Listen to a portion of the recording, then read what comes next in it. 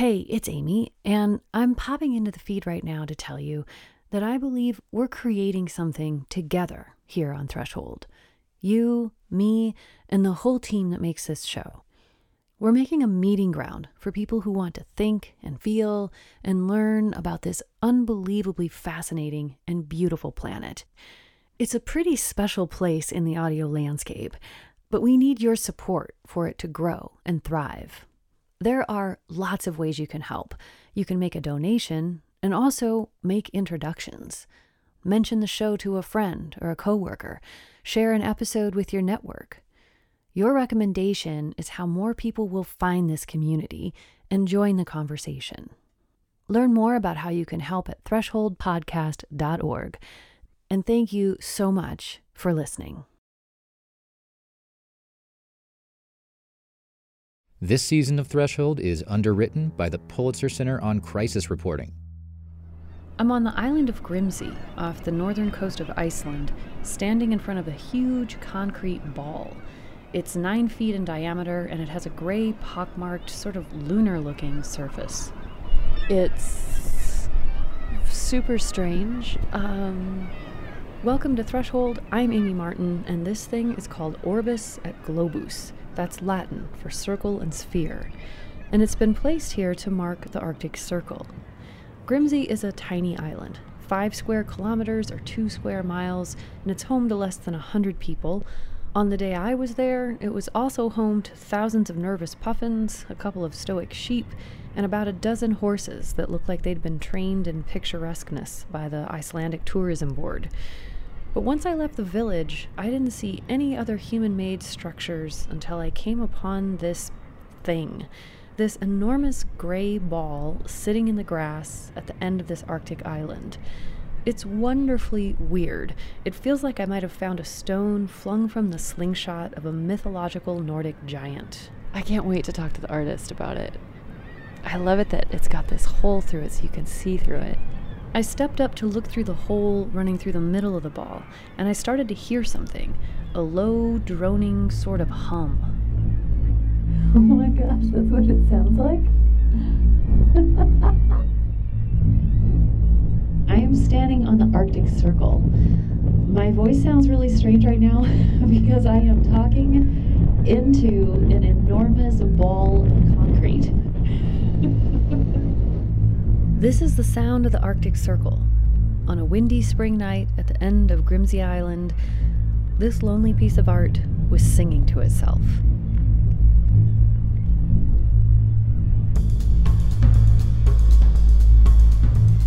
So far this season, we've focused our attention on 2 specific Arctic places, but this time we're going to zoom way out and try to answer 2 fundamental questions about the region as a whole. In the second half of this show, we're going to try to figure out why humans ever came to live in the Arctic in the first place. But we're going to start with something even more basic than that. What is the Arctic? Like, where exactly does it start and stop? And that's where this giant singing ball of concrete comes in. It was designed to mark the place where the Arctic officially begins. But there's a plot twist here, because although we've put this line on our maps and globes as a fixed, permanent thing, this sculpture was designed to move.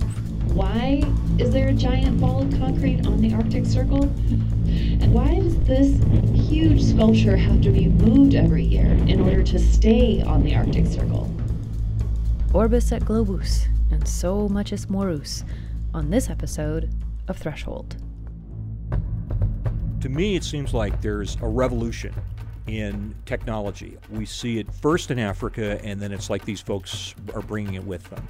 Everything is changing. Everything's on the move. It's bigger than us. It has its own life and does its own thing, and we just have to follow. It was fun to know that it's settled. No one would expect it. We are very small in this universe and less significant than most people think. One of the most fascinating things about the Arctic is the way it scrambles our relationship with light. If you're north of the Arctic Circle on the summer solstice in June, the sun never sets. And on the winter solstice in December, it doesn't come up at all. This is why the Arctic Circle is where it is. It's supposed to mark this spot where there's 24 hours of light for at least one day each summer and 24 hours of darkness one day each winter. All across the Arctic, there are signs marking this line, little spots where tourists stop and get their pictures taken. Sometimes locals set up shops nearby and sell souvenirs. And that's the way it's always been on Iceland's Grimsey Island, too, until these two guys got involved. I'm Steve Kreister, and I'm an architect. And I'm Kristinn Hrafnsson, and I'm an artist.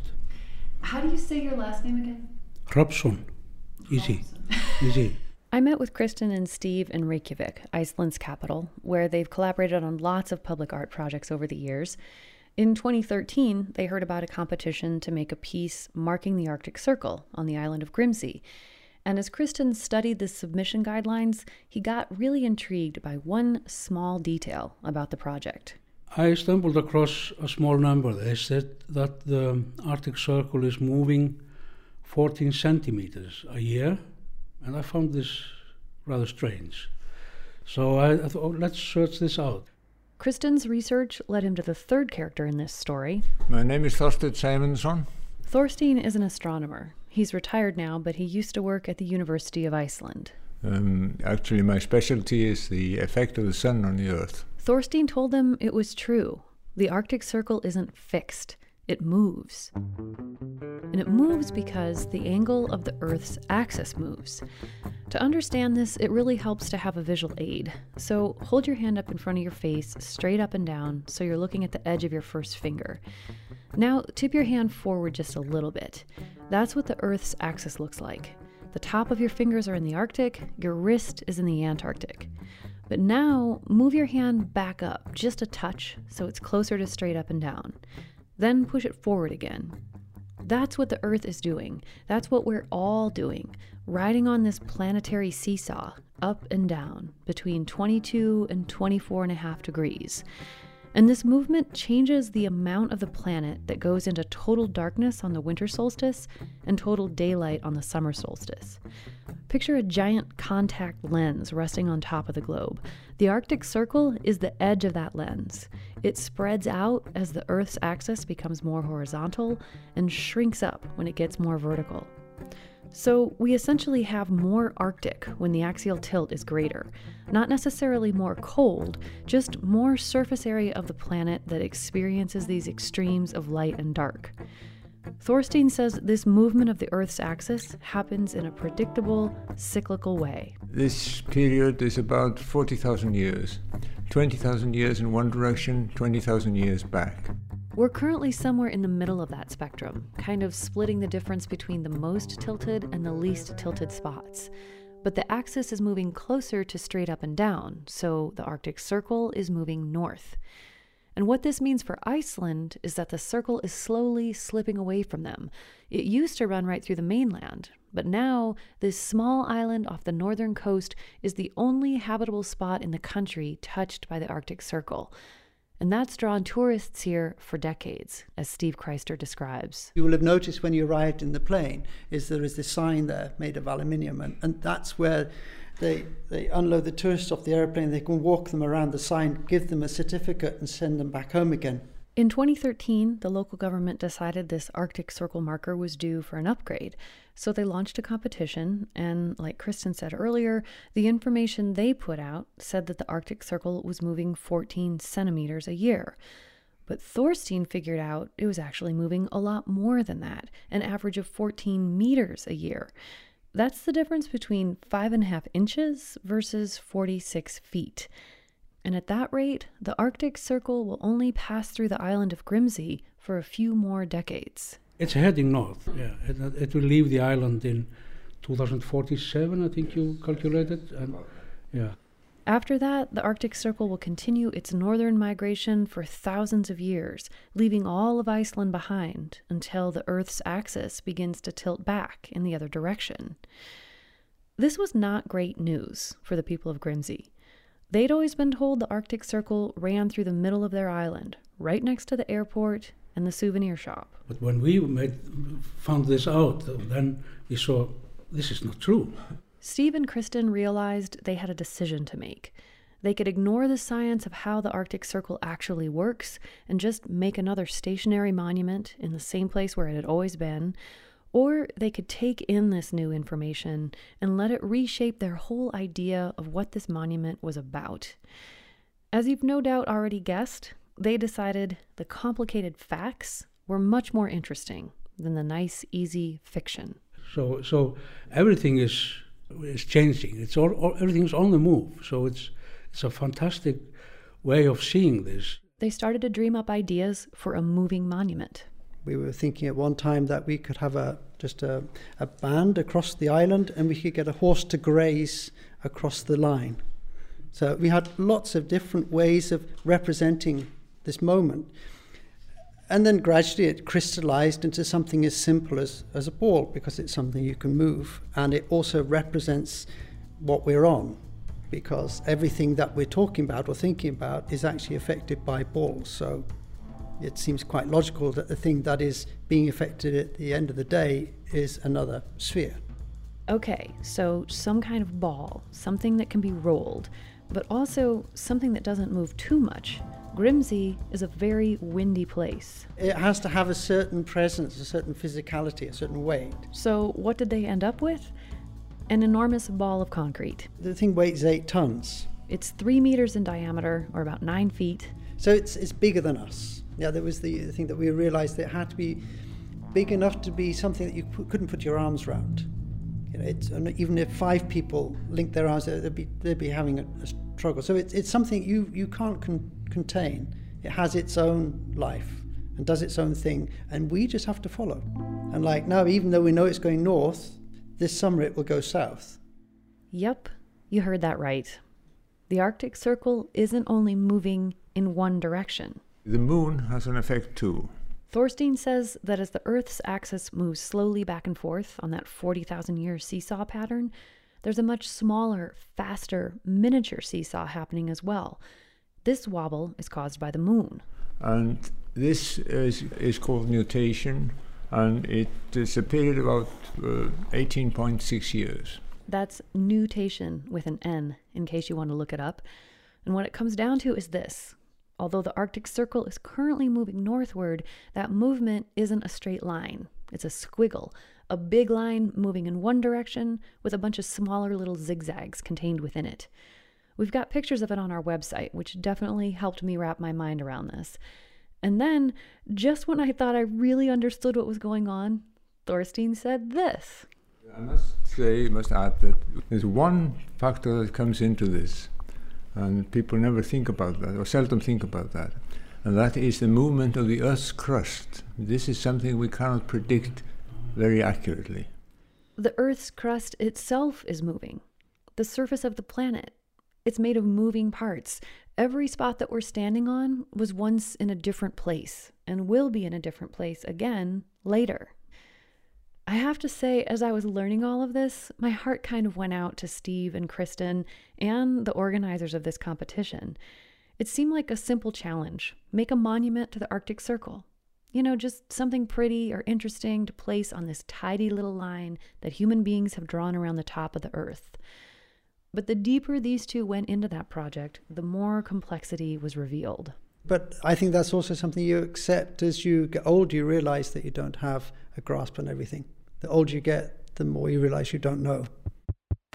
This kind of thing has happened to all of us. This moment when we find out some new information that makes everything so much harder and more complicated than we thought it was. And then we have to decide if we're going to take that in or turn away. This happens with climate change. As we learn about how our human activities are impacting the climate, it can get so overwhelming that we'll twist ourselves into knots in the effort to avoid accepting reality. And one of those knots is related to this movement of the Earth's axis, that seesaw thing that we did with our hands before. Some people are spreading the idea that this change in axial tilt is one of several natural processes that are heating up the planet, not our human actions. You may have heard this yourself and wondered, could there be anything to that? So let's just examine it quickly. First of all, the Earth's climate does, of course, change naturally. Historically, the planet has fluctuated between ice ages and warmer periods, and changes in axial tilt are part of what drives that pattern. But those changes play out over huge timescales, tens or even hundreds of thousands of years. The warming we're experiencing now is happening at lightning speed in comparison. It can be measured in decades and centuries.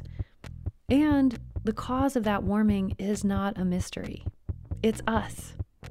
And this is a total drag. Like, it'd be so much easier if this wasn't true and we could blame global warming on the stars or the aliens or anything other than ourselves.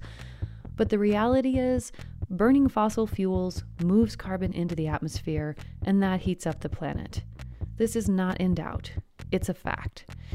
So we have a choice. Do we accept the truth, as difficult as it might be, or do we try to push it aside so that we don't have to change? When it came to making this Arctic Circle monument, Steve and Kristen chose option number 1. They opened themselves up to wherever the more complicated truth might lead. And it turned out to lead to something pretty darn cool. This is a moving thing. It follows the circle, which is nothing you can touch or see. And that's interesting, that the object is following this idea. The ball is the least important thing about it. The piece itself is the movement. We humans don't really like change. We like to make sharp lines and firm definitions, and once we get comfortable, we want to stay that way. But the actual physical world doesn't really work this way. It's really hard to find a straight line in nature. Instead, there are curves and twists, blurred boundaries and overlapping branches, and always, always change. Everything moves. Everything. Nothing excluded. Even the Arctic Circle, and an 8-ton ball of concrete, both of which are scheduled to leave Grimsey Island in the year 2047. And that's when Kristen and I go up there with our Zimmer frames and kick it into the ocean. What is a Zimmer frame? It's a walker, a grind. Okay, gotcha. So the question we started with here is, what is the Arctic? The answer? Anything above a zigzaggy line which fluctuates between 65.5 and 68 degrees north, which is so messy and complicated. There's really nothing about the Arctic that obeys our rules. We are very small in this universe. Much, much smaller and less significant than most people think. We'll have more after this short break.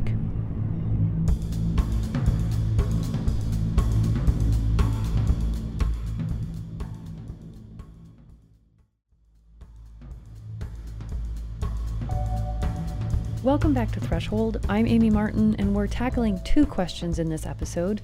What is the Arctic, and why did humans ever decide to live there? And the journey to answer that second question begins tens of thousands of years ago, here.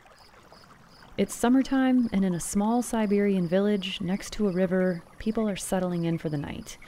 The kids are happy and exhausted after a long day of collecting berries and catching rabbits in the wilderness. The adults are taking advantage of the 24-hour Arctic light to do some fine handwork. One person etches a pattern into a cup made of bone, just a little design to add some flair. Another is sewing a parka out of reindeer hide in preparation for the next winter. And when they finally put down their projects and snuggle in under their bison hides, their bellies are full. Yes, it was a good place. It was next to river crossing. This is Vladimir Petulko. He's an archaeologist with the Russian Academy of Sciences in St. Petersburg, and in 2001, he was leading the team that discovered the remains of this ancient settlement, which was buried in the partially frozen soil way up in north-central Siberia, near the Yana River. The place is an archaeologist's dream. They found drinking vessels and axes, plates and spears, and lots of indications that these people were excellent tailors. Well, in Yana we have hundreds of needles. I think this is the biggest collection in the world which comes from the single site. Before the Yana River discovery, archaeologists thought humans first came to live in the Arctic about 14,000 years ago, toward the end of the last ice age. So when the radiocarbon dates came back on these artifacts, Vladimir was stunned. They are 32,000 years old, proof that we've been living in the far north more than twice as long as anyone previously thought. And further tests have yielded even older dates. It was really fun to know that it's that old. And, no one would expect that. It's way up in the Arctic, right? It's up at 70 degrees latitude north. This is paleoanthropologist John Hoffaker. And so one of the things that people had to deal with up there for the first time ever, right, was very low sunlight. The sun goes down in, late November or whatever, and it stays down. It's all dark for months. John is a fellow at the Institute of Arctic and Alpine Research at the University of Colorado in Boulder, and he and Vladimir have collaborated for decades on research about early human migration into the Arctic. We've got stuff coming out of those sites that we don't have from any other sites, right? He says it's hard to overstate the importance of the Yana River site. A lot of this stuff is decorated, right? It's fancy. It's not just basic utilitarian stuff. They put some craft and art into this stuff. For instance, we have these decorated ivory dishes. I mean, those are the oldest dishes and cups and things like that in the world. So how did the makers of these decorated dishes end up in far northern Siberia? Our species originated in Africa and began migrating out of that continent at least 200,000 years ago, probably even before that. But those early Homo sapiens didn't go to the Arctic. They hung out in the Middle East. They made their way to Indonesia and beyond. They even pushed north into Central Asia. But once they hit a certain latitude, they stopped. For tens of thousands of years, Homo sapiens stayed south of the Arctic Circle. And then, around 70,000 years ago, a new wave of humans began to leave Africa, and John says this exodus was different than the ones that came before. It's very rapid. It's very successful. They are very quickly occupying all of these places that people were never able to live in before. This later wave of humans were the people who went on to populate the globe. They were the ones who came to live at the Yana River site and many other places across northern Eurasia. They walked east across Siberia until they bumped into a gigantic ice sheet and could go no further. When that ice melted, they quickly entered the Americas. We are all descendants of these adventurous explorers who went to live in the far north when no one else had done so before. So the question is, why? After a really long time of not going to the Arctic, why did humans suddenly decide to go live in Siberia? Well, that's okay. So, John has a really interesting answer to this question, and it has to do with a number of rabbit skeletons Vladimir's team discovered. They hunted them in a huge number, and in many cases they just did not eat them. He says it appears that the Yana River people often didn't eat the rabbits. They were after the pelts, which they used to make long underwear, which must have felt quite soft and cozy, but Vladimir says they wouldn't have lasted very long. After a few months of steady use, the fur would break down. But it doesn't matter. You have to change it anyway. For sanitary purposes. Right. So maybe everybody needed 2 or 3 pairs of rabbit fur underwear each winter, and it takes a lot of rabbits to make one set of long johns. But I was still puzzled. If they went to all the trouble to catch so many hares, why wouldn't they also eat the meat? Weren't they constantly fighting off starvation? No, they had lots of good animals for food. Bison and horse and reindeer, so they did not care about eating little hares, and which is actually not really tasty. I can eat it, but not really like. This shocked me. At least some of the time, these prehistoric Arctic Siberians had so much to eat, they could be picky.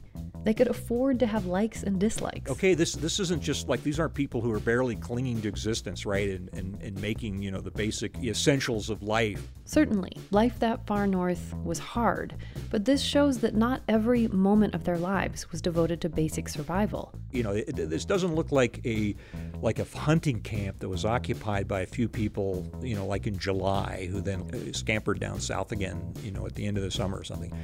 These look like houses. John says it looks like the Yana River people may have used internal hearths, storage pits, all kinds of innovative stuff. To me, it seems like there's a revolution in technology, which is, I think, essential for occupying places like the Arctic.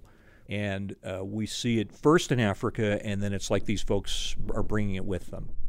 And there's another thing. They also needed some pretty complicated technology to deal with the extreme low winter temperatures.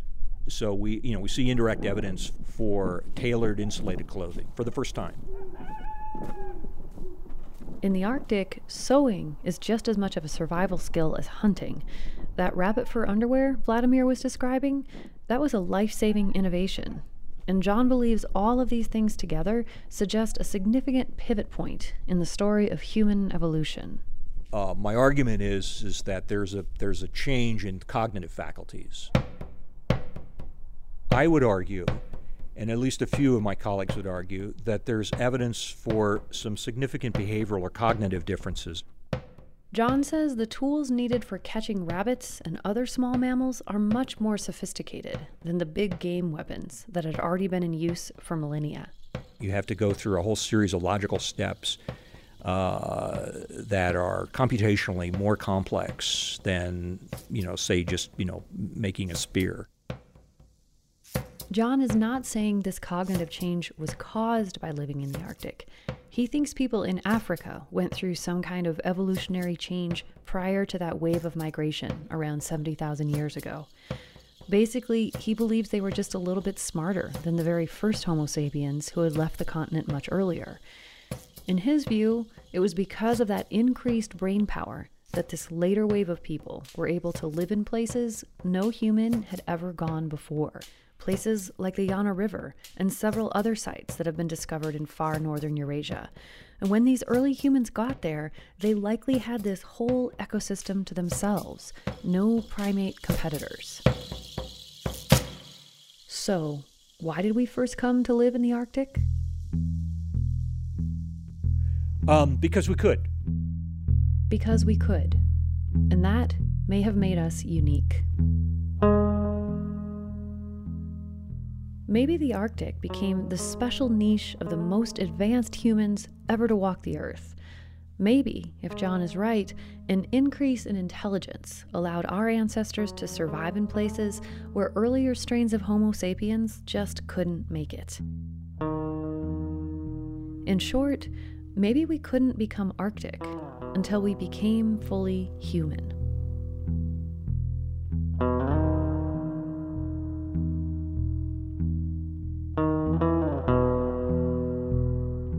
Every human migration story is complex, and this one is no exception.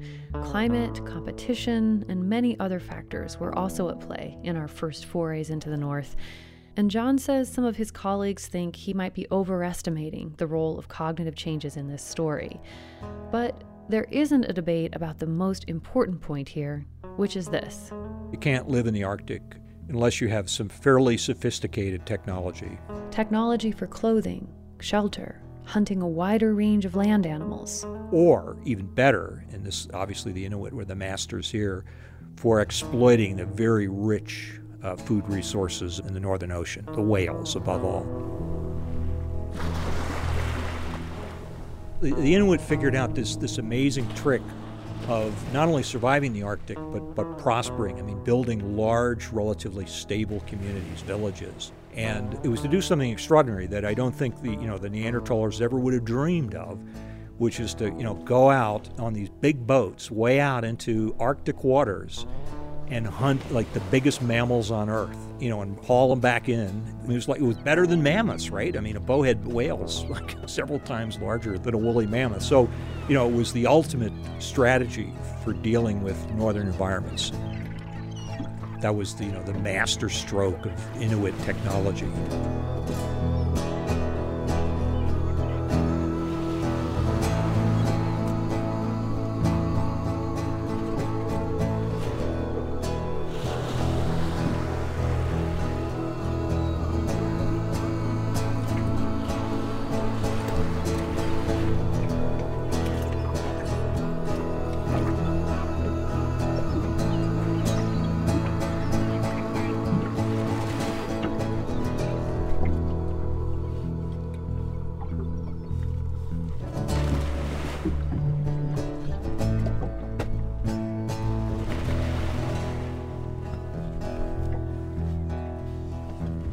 We're going to meet more descendants of those Inuit innovators in future episodes, but first, we're going to head in the other direction, west to Scandinavia. I am a Sami, and my country is Sápmi, but it is divided into 4 countries: Norway, Sweden, Finland, and Russia. That's next time on Threshold. Production partners for this season of Threshold are Montana Public Radio and PRI's The World. Thanks to them and to the Pulitzer Center on Crisis Reporting, the Park Foundation, and to you, our listeners. Threshold is created by Nick Mott, Rachel Kramer, Cheryl Skibicki, and me, Amy Martin, with help from Frank Allen, Jackson Barnett, Josh Burnham, Michael Connor, Rosie Costin, Matt Herlihy, Rachel Klein, Zoe Rome, Nora Sachs, Maxine Spire, and Zach Wilson. Special thanks to Christine DeLong, Joel Harper, Nate McCready, Steve Running, and Jim White. Our music is by Travis Yost.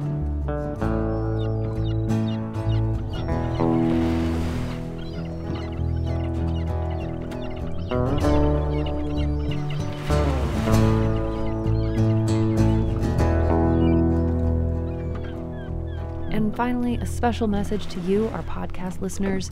If you like what you're hearing on Threshold, if you want this show to continue, please consider joining our amazing community of donors. Every single contribution really does make a difference, whether you can give $5 or $500 or $5,000. It's very easy to give. Just click donate at thresholdpodcast.org. You can give monthly, you can make a one-time tax-deductible gift. However you do it, we appreciate it. Thank you so much.